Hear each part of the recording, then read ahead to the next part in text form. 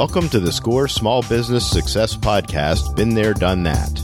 To get free mentoring services, as well as to see the wide variety of resources available for small businesses, visit our website at www.score.org or call 1-800-634-0245. And now, here's your host, Dennis Zink. Fred Dunnier joins me in our studio as co-host, SCORE mentor, and audio engineer. Good morning. Good morning, Fred. Today is our second episode, Selling a Business, and our guest is Norm Silverstein. Good morning, Norm. Good morning. Norm Silverstein's primary expertise is assisting buyers and sellers of small to mid-sized businesses. Norm has owned his own business brokerage company for over 10 years and merged with another company in 2006. Having completed hundreds of business sales, Norm is experienced in mergers and acquisitions, business valuations, performing due diligence, determining real cash flow of a business, and everything that it takes to bring buyers and sellers to the closing table. Norm has been a SCORE certified mentor since 2012, and we welcome Norm to Been There, Done That. Norm, many business owners choose to sell a business. Why might they do that? The major reason is retirement. Many owners reach the point where they want to retire. They've had the business successfully for over many years, and they just want to retire and play golf all day long. Sometimes there are partnership disputes, so that could be another reason why an owner or owners would want to sell their business. Sometimes there is a diminished interest in the business or just boredom. After running a business for so many years, the owner decides that he just wants to sell and do something else or retire. Sometimes there's an illness or the owner dies and the family wants to sell the business, so that's another reason. And sometimes the company has reached a point where it's beyond the capacity of the owner to continue funding to get to the next step. So there's various reasons why an owner or owners want to sell their business. And most of these reasons are legitimate. I would think that if an owner got to the point where they really couldn't manage it anymore, if they were astute enough, they could hire a professional manager to come in and fill the gaps that they didn't have to take it to the next level. Do you see that happen sometimes? Well, they could, but again, taking it to the next level requires additional capital. And a manager or somebody who's been working in the business who's qualified to be a manager may not have that ability to take it to the next step. And again, a manager, you have to pay that manager, and you're going to make less money yourself. So there's advantages and mostly disadvantages of doing it that way. Okay, so I'm a business owner, and I'm at the point where I absolutely have made up the decision to sell my business. How would I prepare my business for sale? Well, number one, you must have good financial records. You must have tax returns. You must have profit and loss statements for each month of the business that you've had, at least for the past 3 years. You should have determined a purchase price in the back of your mind as to what you want for the business. And most importantly, if you've been taking cash, you should be reporting or have reported all of the cash, so that won't be questioned by a buyer to prove your cash inflows. So that's very important. Again, I emphasize keeping good books and records that a prospective buyer can review. How would I establish a selling price? Well, again, establish a selling price. A lot of owners think that their business is worth a certain percentage of their gross sales, which is not basically true. If an owner truly wants to sell his business, he should consult with his accountant, who has some ideas or some knowledge of how to price a business, even though you can get 100 accountants in a room and you'll have 100 different opinions, but the point is at least you'll have an idea. The best thing that I would recommend is to consult with an intermediary who is familiar with pricing a business and can help the owner establish a reasonable purchase price that would be acceptable to a buyer. That would be my ultimate suggestion. Okay. And what kind of preparation should I do as a business owner in the way of a prospectus for interested parties? What should I give to someone who's interested in taking a look? Well, I would prepare a business presentation plan. And basically, it's like a business plan that a buyer who's looking for funding would prepare. It would have a summary of the business, how it started, where it's been, where it's going. I would have in that summary a profit and loss statements showing not a full profit and loss statement, but showing what the earnings have been, what the profits have been for the past several years, where the business is heading in the future. It's something to hand to a prospective buyer or to a business broker or business intermediary who can prepare also a summary to give to prospective buyers. But to have something tangible that can be given other than just an oral representation of the business. Now, as a business owner, let's assume that I frequently went to restaurants, had an automobile that was either leased or purchased through the business. Maybe my son at college was filing things for me on the weekends or what have you. How does that fit into my selling price? Will I be able to recast those numbers, add them to the profitability, and how does that work? Well, I think you could if you're showing these expenses on your income taxes or your profit and loss statement. These are legitimate expenses, and a good business intermediary will take those numbers and add it to the profits of the company to determine what the total benefits are, and use that number to determine and help the business seller determine the purchase price. What would some other add-back items be in addition to maybe car and travel and entertainment type expenses in restaurants? Well, interest expenses are always added back. Depreciation expenses are always added back. You mentioned cars. There could be vacations where you're tying it into a seminar and you're taking your wife with you. You can add that back, and you can show that to a prospective buyer who I think would be acceptable to accepting that as part of your total owner benefits. Well, going on the cruise sounds great with my wife, and I may not sell it all. Well, that's true. Again, there are advantages of owning your own business, but everybody who even buys an existing business or starts their own business should always have an exit strategy. And the exit strategy, as I mentioned, is keeping good financial records. That will always help you in the long run. How do you find potential buyers? Not that difficult. You can advertise in newspapers with people. A lot of people used to do a lot of that. But again, once you put an ad out in the paper, you have to divulge who you are and where you are. And I had a situation a few years ago where somebody was selling a gas station here in town and put an ad in the New York Times and was getting phone calls from people who said they were calling from various other states. It turns out that their competitors across the street were the ones who calling. So doing that is a risk because you want to keep the confidentiality.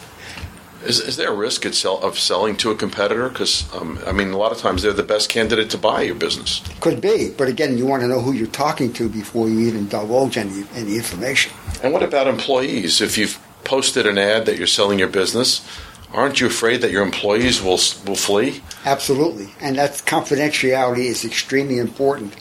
That's why I always encourage a prospective seller to use a business intermediary who will, under oath, basically sign a confidentiality statement. He will not divulge any information that the business is being sold. Some people will call a real estate agent thinking that the real estate agent could sell their business, and it turns out real estate agents the first thing they do is put a sign out: business for sale or house for sale. You can't sell a business that way. Confidentiality is key. You do not want your employees to know that your business is being sold until you have a deal in your hands. Because if you do that, and another case where I saw somebody who was a Century 21, they used to wear yellow jackets with a Century 21 sign, and he was sitting in a restaurant talking to the owner, and the chef walked out and quit. He knew his job was in jeopardy. So confidentiality is extremely important. The employees, you want to keep the employees because that's part of the asset you're selling. Well, you're really dating yourself with the Century 21, but moving along. I would assume that you don't want the customers necessarily to know either, or the vendors. You don't want the suppliers to know. They get nervous. You don't want your vendors. Your customers, certainly not.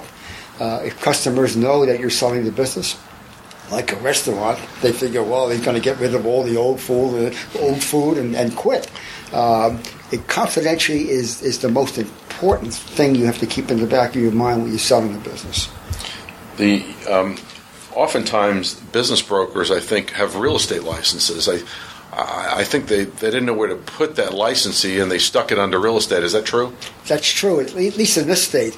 Florida is a licensed state, and half the states do require a real estate license for business brokers. Reason being that sometimes a business that's being sold also has property. So in order to sell the property and the business, you have to have a real estate license. My company, I was a licensed real estate broker, even though I sold businesses, but many times there were property attached to the business, so in order to comply with the law, you have to have a real estate license. Some states are not licensed and anything goes. But again, Florida, fortunately, does require that. They didn't want to have separate licensing, even though they were trying to get the state representatives and state senate to do that. They didn't want to do that, so they put it under real estate. Norm, what's the best way to negotiate with a potential buyer? I think telling the truth. The buyer's going to ask him why he wants to sell the business, and I think you have to tell him the truth. Most business owners will do that. The best way to negotiate is to come up with a reasonable purchase price that you can support that would not chase a prospective buyer away. You want to get that buyer close to you. And presenting the business, showing the business properly, making sure the parking lot's clean, making sure that the first impression is very important when you're negotiating with a prospective buyer. Again, working with a business intermediary who'll go through a whole list of things that you should be prepared to discuss with a prospective buyer once you have somebody who's serious in purchasing your business. What are some of the things that our listeners should know about if they were looking at selling their business, if they get multiple offers? How do you deal with that? How do you do a balancing act there and get the best price and the best deal? Because it's possible that someone might offer you more money, but it may not be the best deal. Well, getting multiple offers that's a great problem to solve because it doesn't always happen that way. But if you have multiple offers, then it's your job to vet the buyer. And you want to feel comfortable with the buyer, especially if you're going to offer financing. You want to make sure that this buyer is substantial, at least qualified to buy your business from a financial standpoint. So you want to make sure that even though he's going to ask you for information about your company, you have the right to get a credit report on this person, get a personal financial statement to make sure that this buyer is qualified to buy your business. And then it's your choice to take the best offer, but just make sure that you're dealing with a proper buyer, somebody who's financially qualified to buy your business. Is it a good point to bring in your accountant or attorney at that point when you're at that stage, or before? When do you bring your professionals in? Well, I would bring my professionals in once I have a written offer on the table that I've reviewed as a seller, and then talk to my attorneys to see.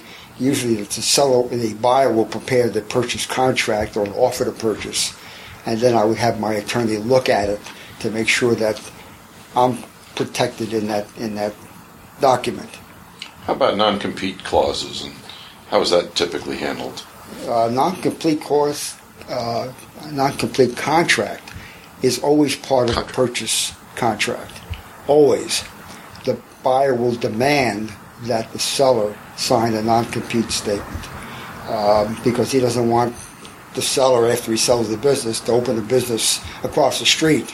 So usually, depending on the business, if it's a gas station, you can't have a large geographical non-compete.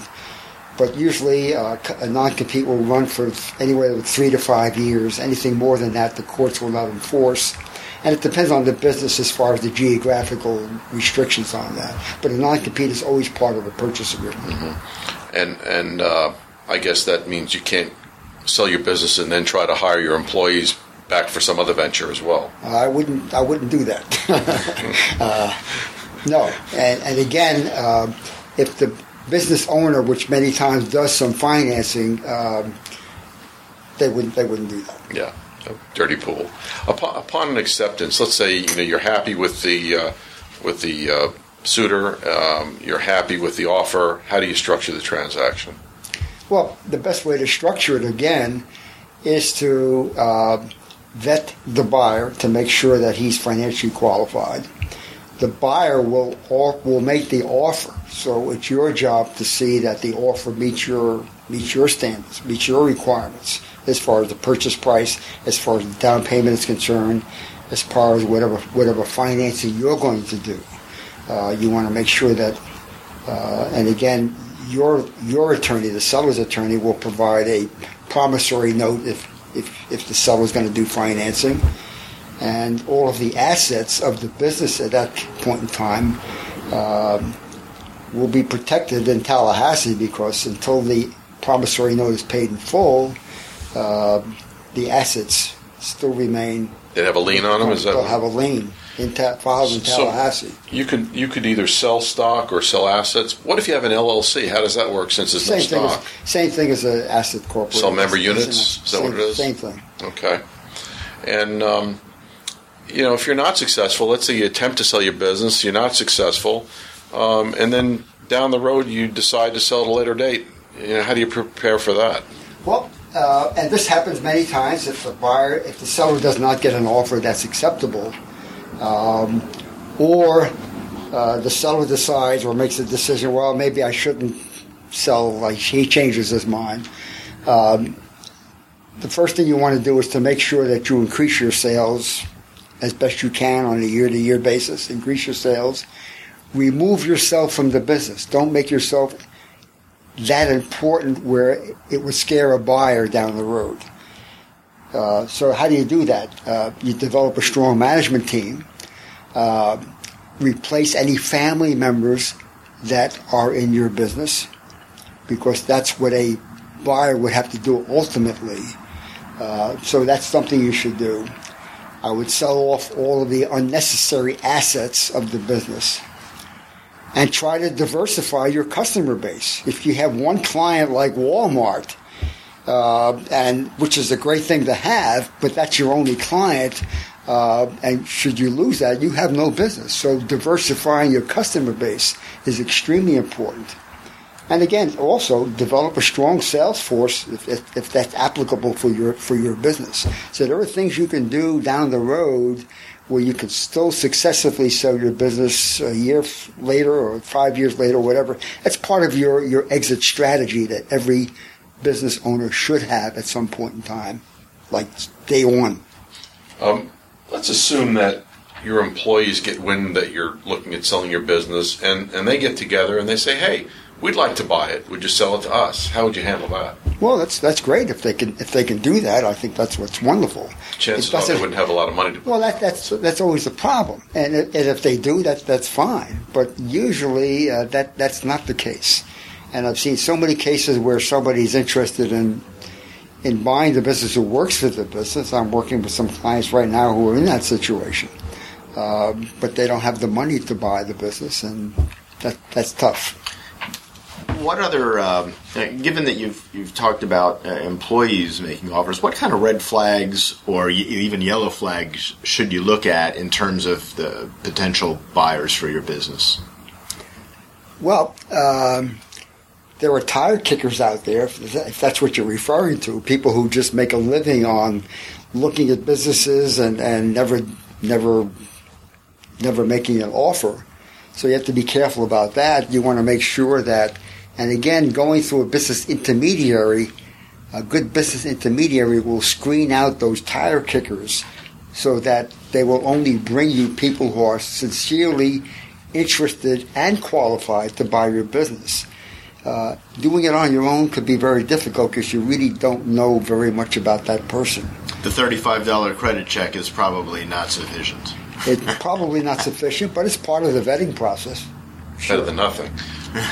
In terms of different industries and multiples, and in terms of the valuation of the business, do you put a lot of credence in that? I mean, it would seem to me that certain kinds of businesses get paid different multiples. So, for example, I'll just make something up, a restaurant might get 2 to 3 times, whereas a publishing company might get 3 to 4 times. Again, I'm making those numbers up. So would you put a lot of credence in that, or in terms of the industry? I would put some credence into it, yes, absolutely. Again, there's other variables. Again, it depends on whatever those companies are. If they're a manufacturing company and they have a lot of equipment for sale, you might want to get somebody to appraise the value of that equipment. If you're a retail business, you're not going to have any equipment. So it really depends on the business. You can use rules of thumbs for some of these industries, but there are resources to find out what these rules of thumbs are and what these multipliers are for various businesses. But it always goes back to how profitable the business is, whether the numbers have been going up, whether they're flat, whether they're going down. So it's more of an art than a science.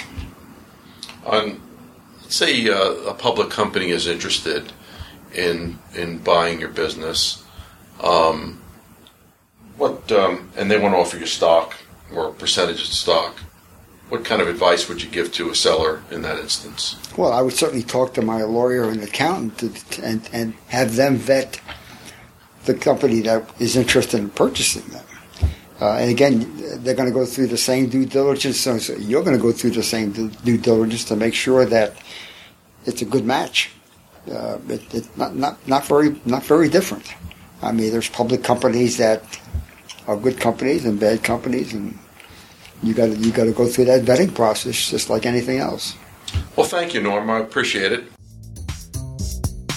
You've been listening to the SCORE Small Business Success Podcast, Been There, Done That. The opinions of the hosts and guests are theirs and do not necessarily reflect those of SCORE. If you would like to hear more podcasts, get a free mentor, view a transcript of this podcast, or would like more information about the services we provide, you can call SCORE at 800-634-0245 or visit our website at www.score.org. Again, that's 800-634-0245 or visit the website at www.score.org.